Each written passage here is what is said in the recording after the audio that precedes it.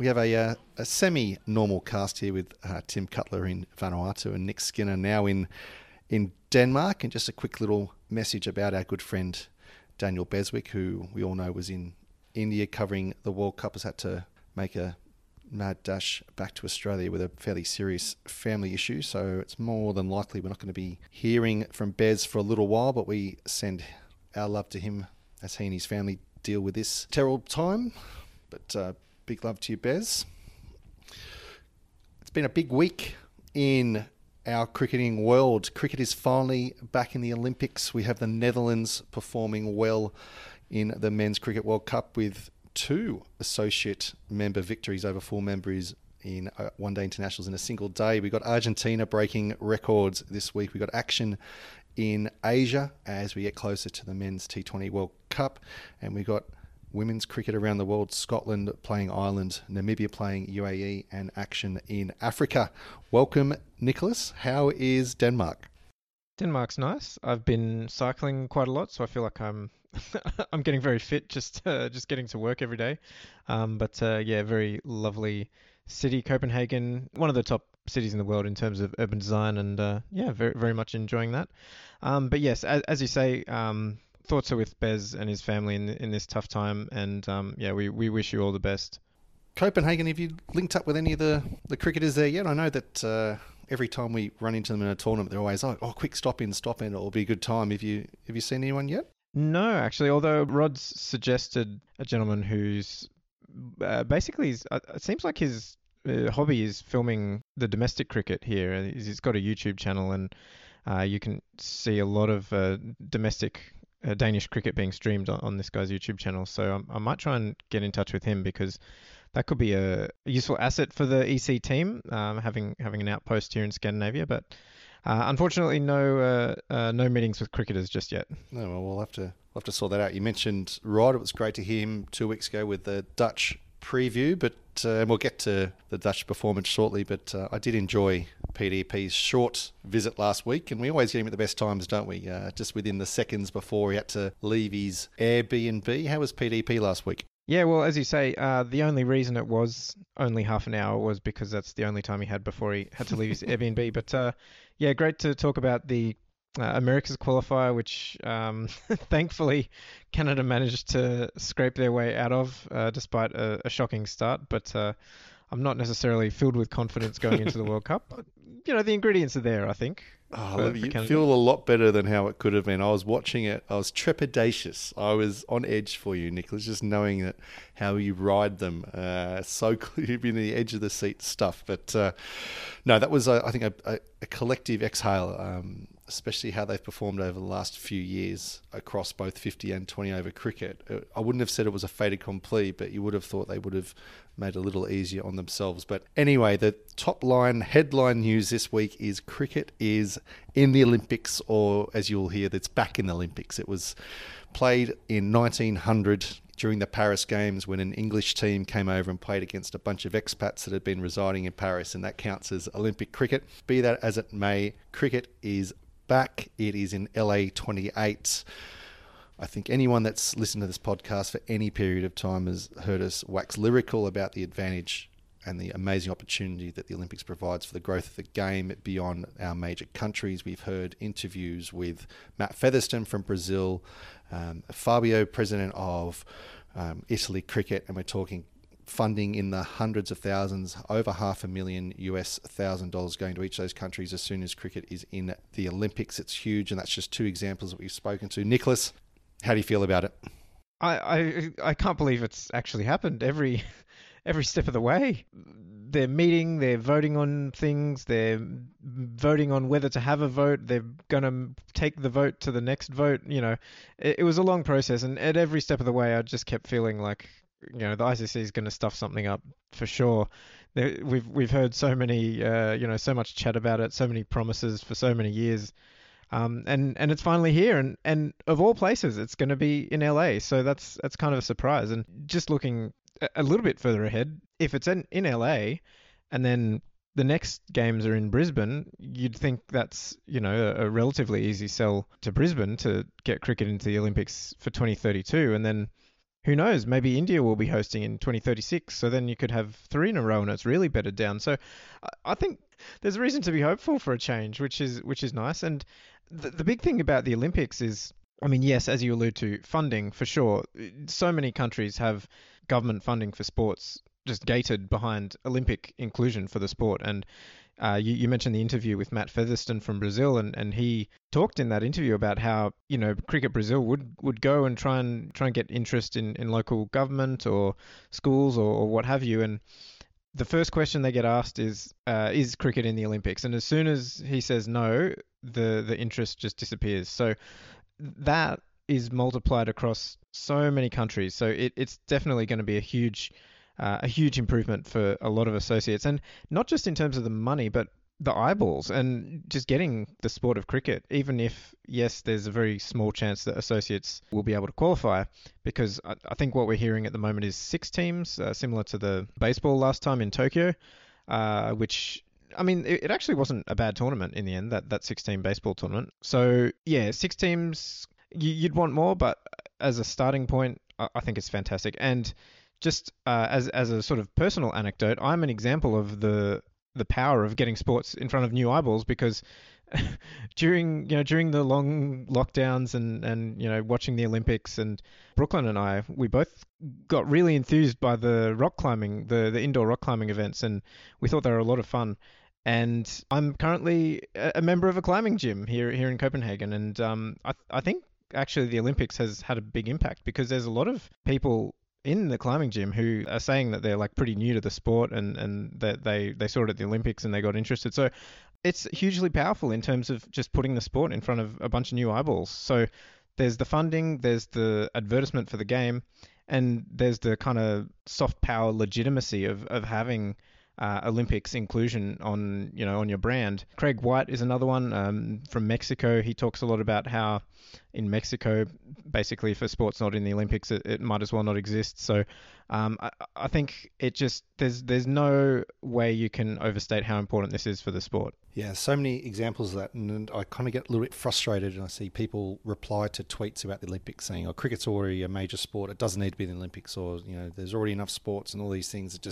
I think we almost need a boilerplate tape deck to reply to all of these, just how much it means to so many associate members and beyond. It's not just associate members we're talking about. Well, the legitimacy of the sport in so many other places that are not ICC members. In even as I look sort of southwest of here, New Caledonia, and to the north, Solomon Islands, etc., that if they're looking to get cricket going again, the fact that it's now in the Olympics will make things a lot easier to talk to countries like that. But as you mentioned, the funding and the eyeballs, and my time, now across 2 associates, have varying positions and advantages. Here, there isn't as much money in and funded to the National Olympic Committee here, so it's more going to be their assistance with us accessing the IOC Solidarity Fund and other scholarships and funding. But if you look at somewhere like Hong Kong, and again, the legitimacy of the sport is determined by its inclusion in the Asian Games and the Olympics, and then the access that is then provided to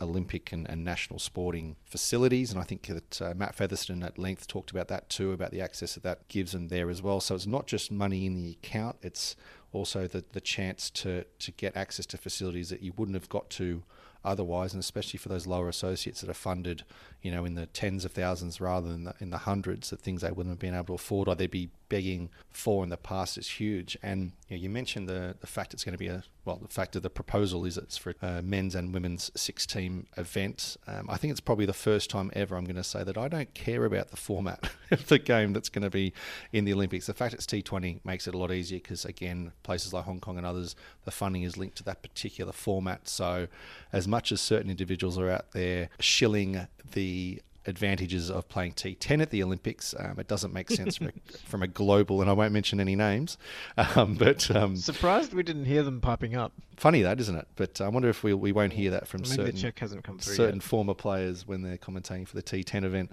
that it's linked to that particular format. But yeah, the format of the tournament itself is, I won't say it's irrelevant, because we want people to be watching the sport in its best form. And I know people say, well, football's played under 23s and blah, blah, blah, blah. But, this is actually a chance for us to grow the game. And it's actually the benefits beyond cricket, and also the chance that people in America and hopefully Olympics in the future, as you mentioned, will be watching the best playing against the best for the number of athletes that we can have. But for me, there's a real possibility now with the runway that we have until 2028 of the ICC. Whether it happens or not, I guess we'll find out. But of having a really cool qualifying structure for this. I know we want India and Pakistan to be at the Olympics for the numbers that the IOC is going to. This is the so I think someone. I think that's why the IOC put them in. Someone should record this now, because this is me saying I want India to be playing Pakistan at the Olympics in LA 28, because that will get the numbers the IOC wants. And then likewise, when Australia hosts, then at least they'll get an automatic Guernsey. But what I'm getting at is you can have a really cool qualifying structure for this. And I'm not saying that we throw out the T20 World Cup structure that we have, but now that we know that we got the Olympics in 2028, it gives the ICC to relook at things. And I know they've already sold a media rights suite that runs almost as far as that. Thinking about how you qualify for this, okay, you might have a tournament that only has 6 teams, but that doesn't mean we can't have a global regional qualification structure and tournament that will engage so many more countries than we might usually see. So that's just a little thought bubble there. But I hear what you say about sports that draw people in that they wouldn't normally. And I know that a lot of people will bring comparisons to USA 94 for the forthcoming tournaments, both the men's T20 World Cup in 2024, but now the Olympics in LA 28. I'm not quite sure that the Olympics are going to have the same effect of having a football World Cup as it did, and knowing how broadly football, or soccer as we'll call it there, it was played there anyway. But here's a real opportunity to get in front of the world's biggest sporting market. So I don't know, it's just tick, tick, tick, tick, tick. And we do question or challenge some of the ICC's decisions and motives sometimes. And I know even back in 2020, when we interviewed Will Glenwright about this, and he said that the Olympics weren't an immediate priority. It shows that there was a lot of work going on in the background, and I'm guessing there was a little bit of company line there of just keeping perhaps everybody's excitement levels low and making sure that the right things were being said behind closed doors. And look, it's work. So well done to the working group that was working on this with the ICC, and also to the members that have changed their mind on this, because don't forget, it was only a few years ago that both the BCCI and England were staunchly opposed to cricket in the Olympics, and that stance has now changed. And you've got to say there's a greater good at this as part of the decision, but also from India's point of view, if this means that the IOC is going to be earning hundreds of millions of dollars from the TV rights into India, you'd like to think that that's going to be getting back to the BCCI somehow as well, and likewise sort of through the Indian government. So I'm not trying to sound too cynical here, but only to say that the outcome of this is cricket in the Olympics, and something that we've been talking about for a long time. And I think there's a lot of people, 2 little podcast hosts included, that are looking at their calendars in 2028 and thinking that it might be worth a trip to the west coast of the United States of America in mid 2028. Nick, what do you reckon? Well, I'm torn here, because after a very unpleasant experience in LA, I decided that I would never go back there. But I mean, if cricket's going to be in the Olympics, that just makes it a tough decision, doesn't it? Maybe if Nate makes the trip too, I'll have to visit. Well, I will take you back to a conversation about 5 years next week. 5 years ago, when we started a WhatsApp chat group, and we said, "How about I've got an idea? You guys love this associate cricket thing. Got this idea about emerging cricket." So yes, it's our 5-year anniversary in 10 days' time, or there or thereabouts when you listen to this. However, that was 29th of October 2018, and almost 10 years after that, cricket will be in the Olympics. So if that doesn't create a reason for emerging cricket to be at the LA 2028 Olympics, then I don't know what does. You're twisting my arm. I know you made a vow, a blood vow, but so I don't know. I guess we better start fundraising now. First class flights. That's what happens, isn't that what everybody? Well, that's how all the ICC officials travel around. No comment, Nicholas. No comment. We're happy. This is a happy moment. Yes. Anyway. They deserve all the first class flights they can. The cricket's in the Olympics. Look, I've got a smile on my face, and it's rare to have such a smile, despite well, I guess other times when I've Vanuatu winning through and whatnot. I think I This is a happy podcast. And Oh, and look, I've criticised Jay Shah a lot, not least for the fairly shambolic organisation of the current Cricket World Cup, which we'll get to in a second. But the fact he's got out of the way, at least, I don't know how heavily he's pushing it, but he's at least got out of the way in terms of the BCCI's stance towards the Olympics, and that's made the difference. So, good on him and good on the BCCI for letting it happen. There we go. I think we'll put that on a plaque and we'll send it to Mumbai. Nick? Look, I try to be at least somewhat fair. Somewhat. I like how you say somewhat fair. Anyway, look, this is, I don't know, this has got to be one of the sort of happiest. And I'm thinking about Bez as well makes it a lot. It's not a happy situation, but in terms of from a cricketing news, it doesn't get much better than this. I think once we get the Women's World Cup to 20 teams and we start moving forward even more when we know more about the funding model next year from the new pot of gold that's at the end of the media rights rainbow. Things are looking good. And if you're looking for orange in that magic rainbow, you'd be thinking about the Netherlands and their amazing performance 2 days before as we record here, with them recording a historic 50-over victory over South Africa in Men's World Cups. We know that they beat them a year ago in the T20 World Cup, so I guess it is only fitting that they've now defeated them in a Men's 50-over World Cup. Netherlands 245 for 8, scrambling to 245 for 8 after struggling, being 6 for 112, 7 for 140, a amazing captain's knock from Scott Edwards, 78 not out of 69 balls to get Netherlands to that total. And then, you'd have to say a clinical bowling performance from the Dutch to bowl South Africa out for 207. Nick, I know you sat, this is a lot better timing for you. I was asleep. So what'd you make of it? Yeah, I saw the end of the Netherlands batting, the last sort of 8 overs or so. Some amazing hitting. Don't forget Ian Dutt there. Hit 3 huge sixes. Just absolutely smashed it over cow corner off the fast men. And Rula Fundermover as well, 29 off, I think, about 15 balls or something. And some amazing shots. I don't know if you saw there was one where he sort of looked like he was going to ramp paddle it, and then he copped a Yorker, and then he mid shot swapped to like a little dab off his feet and it went for 4. I don't know why this guy's batting so far down the order. He's still got it. And then Roloff comes out with the ball as well and just bowls through the middle, keeps the pressure on, and he picks up 2 quick wickets to start the collapse, and then just keeps it really, really tight. I think he went for 34 off his 9 overs and really kept the pressure on. Didn't really provide any opportunities to score. Only 1 4 and 1 6 off his entire spell. And yes, I mean, he would have been a good candidate for player of the match, although Scott Edwards picked up the gong and entirely fair enough as well.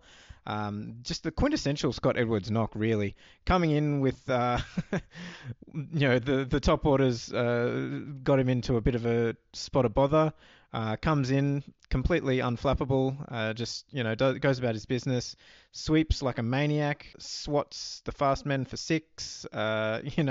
He's very inventive with his shot selection, picks the gaps expertly, runs hard, helps as well. Ruloff in that partnership there, that Ruloff also runs like a maniac. So the two of them are very well suited as running partners. So that was just a very fun partnership to watch. And then, so a pretty challenging total in a rain-reduced match. As you say, 245 for 8 in 43 overs. And then, marshals his bowlers expertly. In our preview, Rod and I discussed that, the Scott Edwards captaincy era started less than a year ago, but it looks like he's been doing it for a long time already, and he's just so adept, both in terms of field placements and shuffling the bowlers around. He seems to have a plan for every batter. He's able to think on the fly. If a batter seems to be getting on top, he's very proactive, which is something that I really like about a captain, because especially if you're a lower ranked team trying to cause an upset, you need to be proactive. You need to be trying to exploit every little opportunity. And the thing, you said their bowling performance was clinical. This was something that we've seen the Netherlands get in good positions before with the ball, against Pakistan in their Super League matches, against New Zealand as well, against the West Indies at home too.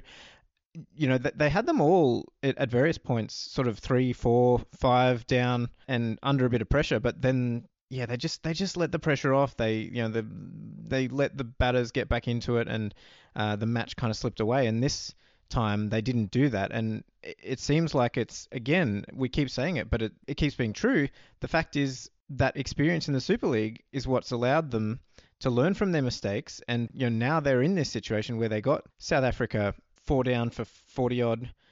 There was a little partnership brewing with Klaasen and Miller, and then they picked up that wicket, and then Miller's still hanging around and looking like he could explode at any moment. But they didn't. They held their nerve. They kept their lines.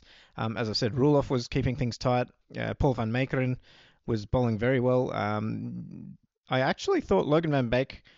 He picked up the big wicket of Miller in the end, so all is forgiven. But yeah, he could have bowled a bit better. I think he was a bit wayward. So they even had space for a guy to not be bowling at 100%. So yeah, very clinical performance with the ball, and they didn't take the foot off the accelerator. They didn't let South Africa back into the game, which was the big difference between some of the other matches where they've been in good positions. Yeah, well, I think for all of that talk, you mentioned the magic word, didn't you? It's like our magic word of the week, Super League. Yeah, remember that, and how good it could be and could have been and is now gone. I can only hope that these performances from the Netherlands especially, and also Afghanistan. Don't forget, we're not going to talk about Afghanistan's victory over England as an upset as others would be, considering how well they did go in the Super League matches that they were drawn. They had the highest win percentage within the Super League, so them beating anyone really isn't an upset these days. But to see how well the Netherlands have been playing, and I don't think it's any accident that the team that came through the Super League played really well in the qualifier to beat some full member nations to get here, and is here. But it's even better to see them bring that energy forward and do. It's great to see the Netherlands play the way that they did. They could have just batted out the overs and for a kind of a gracious loss because of it, they might have got to 200 or so, and would that be defendable or not? But the way that Edwards came out and batted and tried to win and to put themselves in a position to win, and then the pressure that then puts on South Africa with the bat, and then they come over the win. I think that's great for the Netherlands cricket in general, but for people watching this saying, well, where is this Netherlands team? Why haven't we seen more of them? And yes, they've seen them in the T20 World Cup and at the World Cup qualifier, etc. But thinking, well, we want to see more of this type of cricket. I'd say go one step further. It's not only great for perhaps a future Super League revival, despite what we're hearing from the MCC and Mark Nicholas, but I'll leave that to one side because that's probably a whole podcast in itself. But I think that potentially, the Netherlands are actually speaking more for ODI cricket than anyone else could have, showing that there is all these countries out there playing at this level and that people are going to be excited to see this. We know the ebb and flow of 50 over game is a lot more than a T20 match just by the length of the game itself. So this is great just for cricket in general. We know how important that longer form, for a lot of countries, that's the longest format of cricket that is played, 50 overs. And if cricket was reduced only to test matches and T20s as the MCC would seem to want, and only play 50 overs in World Cups, and how would we qualify for those World Cups, then we wouldn't see this type of cricket being played. So well done the Netherlands, and good pickup, well, at least highlighting by our good friend Andrew Nixon out there in the world of X, formerly known as Twitter, of noting that we had 2 associate members winning one-day internationals against 4 members on the same day. That with Scotland women beating Ireland in their series on the same day, and we'll talk about that briefly, but we'll have a move to Asia with men's cricket at the moment. Nick, we've got the ACC Under-19s Premier Tournament going on, with the top 3 from that going on to the ACC's Under-19 Asia Cup, with 4 members being part of that, and we've got a tri-series between Nepal, Hong Kong and UAE as they lead into the Asian final. Yeah, as always, lots of cricket going on in Asia. It really is sort of the beating heart of cricket these days. But yeah, the men's under-19s Premier Cup, which feeds into the under-19s Asia Cup. Once again, the ACC showing that it's the gold standard of regional bodies. 50 over under-19s tournament with 16 teams. You wouldn't get that from an ICC event, at least not any time recently. But yeah, so 4 groups of 4. It's getting to the pointy end of the group stage. In Group A, we've got the top of the table clash between Nepal and Saudi Arabia to come. Group B has United Arab Emirates taking on Qatar in their last match, and that's still with all to play for Qatar. If they beat the UAE, they'll leapfrog Oman, who's currently in second place but have played 3 matches. In Group C, we've got Singapore taking on Thailand on the last day, and if Thailand win that one, they'll leapfrog Kuwait, who are on 3 points because they had a washout. And in Group D, Malaysia is taking on Indonesia, and Hong Kong are taking on Japan. And Malaysia, Hong Kong, and Japan are all plausible candidates to make it through to the next round. So an exciting Group D over there. Japan, definitely one to keep an eye on. Their youth program has been impressive over the last little while. And of course, the top 2 teams from each group progress to the knockout stages, where the top 3 teams overall, so the 2 winning semi-finalists and then the third place team, will be going to the under-19s Asia Cup. So yeah, a very good tournament. Nice that it's being played, and nice that it's available to watch. I was able to just go on YouTube and just watch the matches, and there's something to be said for that in terms of making it accessible compared to I know we talk all the time about ICC TV being a mess, but 20 plus thousand people were on the stream for the Maldives versus Kuwait under 19s, and what's that down to? It's just down to it being easily accessible, and there's no barrier to entry, whereas ICC TV, you have to set up your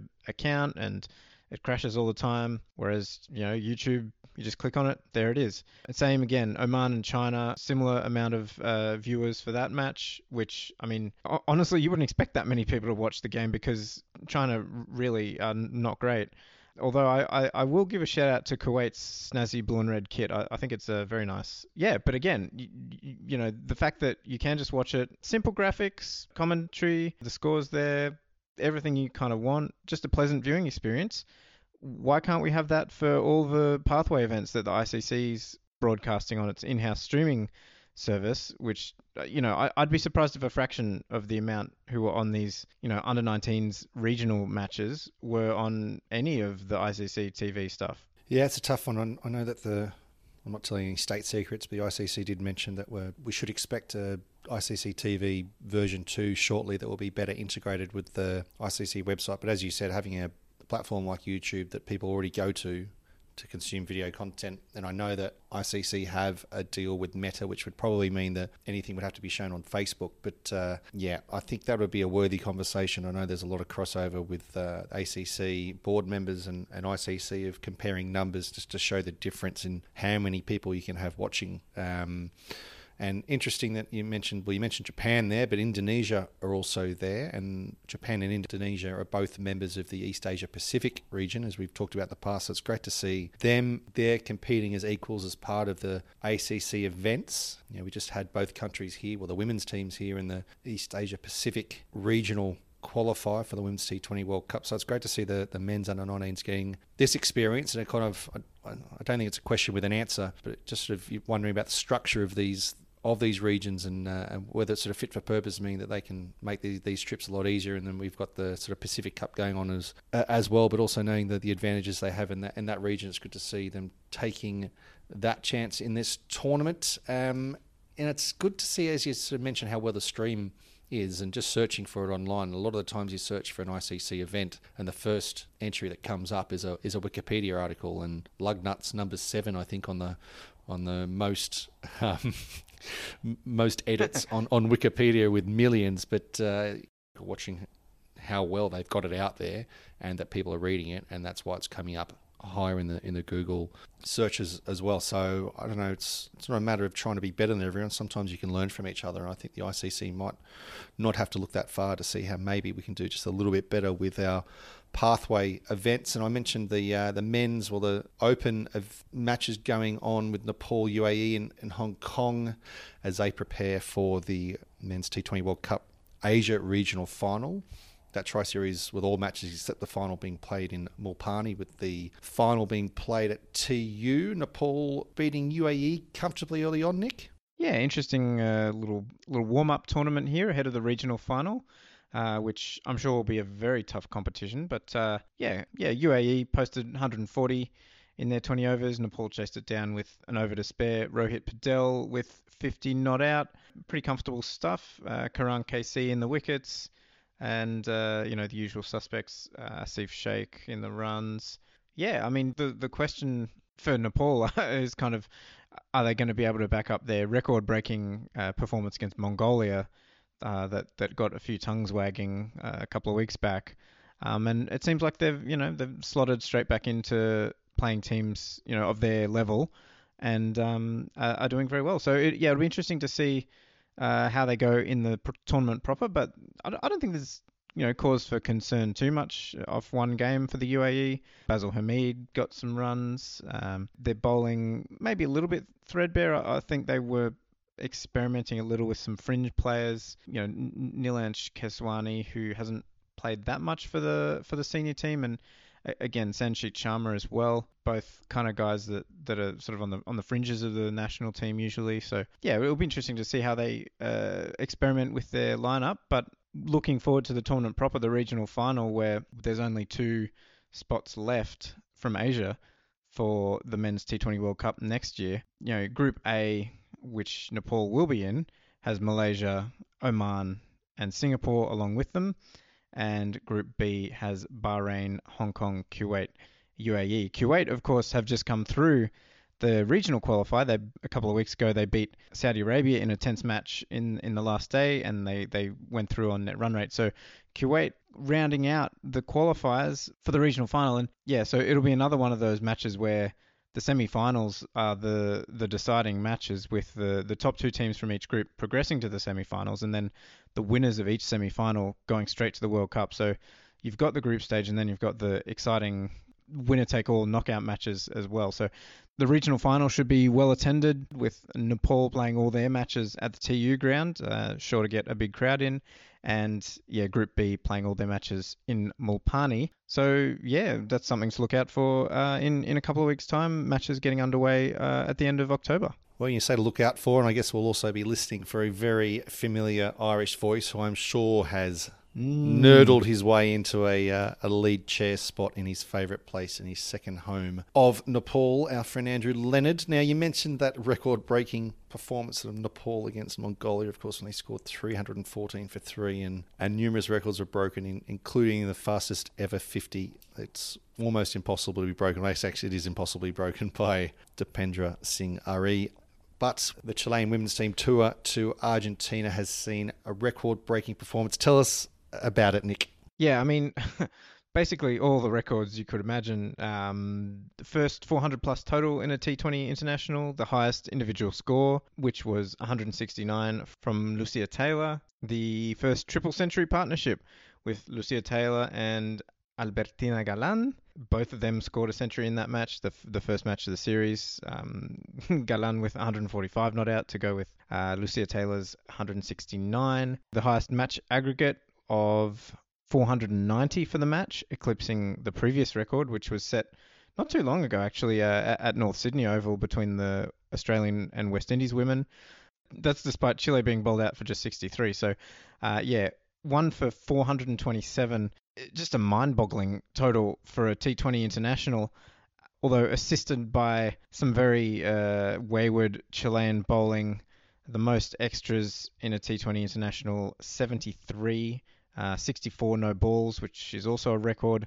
The most runs conceded in 1 over, 52 runs from poor old Florencia Martinez, and the most runs conceded in a 4-over spell, Constanza Ollarse with 92. Yeah. And then Argentina followed up with 6 for 300 in the next match, bowling Chile out for 19. And in the third match of the series, 1 for 333, bowling Chile out for 22. So that's 3 consecutive 300 plus performances. I mean, just a whole stack of records that I think you're going to struggle to see beaten. Maria Castañeras with centuries on consecutive days, consecutive matches. Yeah, I mean, I actually don't know what's going on with this Chilean team because they played 8 debutants across the 3 matches. New look squad, they haven't exactly been very strong at America's level, but they weren't this bad. Last time they played at the South American Championships, I think in 2019, they were sort of posting 70 and Argentina was chasing in, you know, 16 overs sort of thing. So they were outplayed, but they weren't absolutely pummeled in this way. And, it's worth noting that Argentina recently got thrashed in the Americas qualifier by the US, Brazil, and Canada, and in a bilateral series by Brazil. So, Argentina are pretty far behind the pack in terms of America's associates. So, yeah, I think a lot of the Chilean players are barely 15, so they're playing a very, very young team. And I might try and dig around and see what's happened to the more experienced players who they were playing with a few years back, because yeah, it is a bit unfortunate to see. I mean, it's interesting from a statistical perspective to sort of see these numbers put up, but it must be demoralizing for for a team. Although we saw an ex Chilean player who's actually a musician now, Jeanette Garces, worth a follow on the platform formerly known as Twitter. But yeah, she put up a thread, trying to push back against feeling too sorry for them because they're playing international cricket, they're representing their country, it's what they've trained to do, they're proud to. So I think that's a fair perspective as well. But yeah, it would be good if they could get some of their more experienced players back as well, I would say. Yeah, it's a tough one. I don't want to sensationalise results like this as we've seen in the past with Mali especially, and I've been slightly heartened by the fact that we haven't seen any negative chat out there about these countries being allowed to play cricket and whatnot. I don't know if that's because, Men's World Cup's on and people are distracted, or people have accepted that other countries play cricket and sometimes there's a gulf in skills. But as you have rightly pointed out, the fact that this isn't Chile's first tournament and there might be something underneath, it probably means that it's great that these scores are out there for everyone to see, and that maybe things can be highlighted and worked on and talked about, as opposed to things hiding in the shadows. So I'm going to jump on there because hopefully we're not going to see any negative press out there that we have to try and respond to, as we have in the past about the result. We've had 2 series of women's bilateral matches that are interesting in their own right. Nick, we got Scotland playing Ireland in one-day internationals, and also Namibia touring the UAE, both interesting in their own right, in that, I guess, very much from my kind of Vanuatu point of view, as we look forward towards the Women's T20 World Cup qualifier coming up in 5 or 6 months or so. And I know that Scotland-Ireland ODIs are 50 overs, but Namibia UAE result was an interesting one. But how's this both as we look forward? Because both are sort of historic, or at least interesting in their own rights. Yeah, the UAE Namibia series slipped through the net. It concluded early October, so it was a couple of weeks ago. But yeah, I mean, especially if you're Vanuatu, you're sort of looking around at that Africa qualifier, and whoever's coming out of that, they're going to be tough when you eventually come up against them at the global qualifier. And Namibia have just staked a pretty impressive claim, really, against. I mean, the UAE have been one of the more exciting women's teams in the associate world over the last couple of years, with a lot of young homegrown talent and pushing a lot of other teams. And Namibia won fairly comprehensively in 4 matches, and they lost pretty comfortably in 2 matches. So a 4-2 result away from home, playing at the Dubai International Cricket Stadium. Some noteworthy performances. Yasmin Khan back in the runs as well, but Wilka Motile, who's sort of known more as a bowler, pushed up the order and in the runs, second highest run scorer for Namibia in the series, which I thought was quite interesting. And yeah, Victoria Hamoniela is back in the team, 8 wickets across the matches. So yeah, you sort of some of the usual names in terms of batting and bowling, but they seem to be coming into form at around the right time. Conversely, what does that say to the UAE? Have they been a bit complacent? I don't know. the matches weren't broadcast as far as I know, or at least I didn't see them. But yeah, I think looking at those results, if I were Vanuatu, I would be getting pretty nervous if you have to come up against Namibia. And you mentioned also the Scotland result against Ireland. Great stat there from Andrew Nixon, as always, coming up with some gold. Two associate teams beating four members on the same day. That's about as good as you can get from an emerging cricket perspective. But an interesting, it's good that this series is being played. The Scots are finally using their women's ODI status more than a year after it was awarded. They finally actually played a match, so that's something. And it's actually their first victory in ODIs for 20 years. Another Nixon nugget. The last time they recorded a victory in women's ODIs was 2003 against Japan. So yeah, congratulations. Usual suspects kind of situation as well for Scotland. Catherine and Sarah Bryce in the runs, setting up a score of 211, and then Abtar Maksud picked up some wickets. A couple of slightly lesser known names in Darcy Carter and Hannah Rainey also bowling well and picking up some wickets. So that's good to see that they can bowl teams out without Catherine Bryce taking all the wickets as well as scoring all the runs. So that's always good. But yeah, playing the next two matches on the 19th and 21st of October in the series, and good luck to Scotland. Thank you, Nick, and it was good to get back on and chat to you again after, again, a little bit too long, but I think the craziest 6 months ever. I've been counting since the cyclones in March. I've been to Fiji, Darwin, Durban, Honiara on the way to Port Moresby, and to Australia a couple of times coming back. So for the first time, in a long time, I don't have any flights booked, so I can actually sit here and work, but also hopefully spend more time with you on the podcast. But thank you for everything you put to this as always, and thank you to everyone out there supporting us at Emerging Cricket, especially our patrons. And of course, you can support us at Patreon. That's patreon.com/emerging cricket from US $2 a month. That help keep the lights on, keeping our Podbean account beaming our podcast out to the world and our website running. And as always, thank you to all of our volunteers and contributors that keep everything going. I will leave it to you, Nick, to give a little wrap on the way out. But everyone out there in the emerging cricket world, hope your day is amazing and look forward to talking to you all again soon. Yes, as you say, Tim, a few more series that have just been run and done over the last little while. Gibraltar have been very busy. They hosted Estonia in a two-match T20 series. Both matches played on the 30th of September. Gibraltar won the first game by 2 wickets, and Estonia won the second by 8 wickets. So encouraging signs from Estonia, who are still early on in their men's T20I journey. And then about a week later, Gibraltar hosted 2 matches against Serbia on the 5th of October. They won both of those by 7 wickets. And again, in about another week's time, on the 15th of October, they squared the series 1-1. Both matches again played on the same day against Luxembourg. They won the first match by 24 runs, and Luxembourg won the second by 11 runs. So good effort from Gibraltar, making use of their lovely stadium at Europa Sports Park, which many people will probably have seen on various European Cricket Network matches.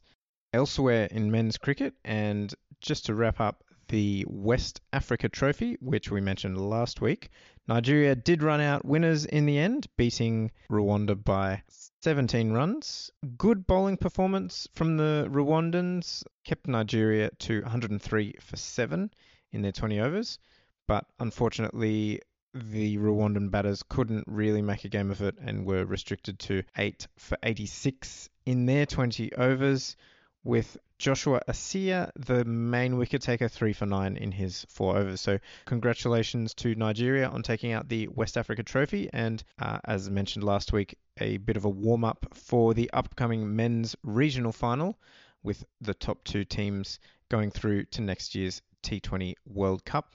That, of course, being hosted in Namibia from the 20th of November and involving Kenya, the hosts, Namibia, Nigeria, Rwanda, Tanzania, Uganda, and Zimbabwe. Very tough field with only 2 teams progressing. Elsewhere in tournament play, and the Men's South American Championship is also underway. Being hosted in Buenos Aires, we have Argentina, Brazil, Chile, Colombia, Mexico, Panama, Peru, and Uruguay competing. So an 8-team event. The round robin stage is split into 2 groups. The first group involving Argentina, Mexico, Chile, and Peru, and the second group involving Uruguay, Colombia, Panama, and Brazil. The matches are being played between the 18th and 21st of October. And that's all the emerging cricket for this week. Thanks again for tuning in.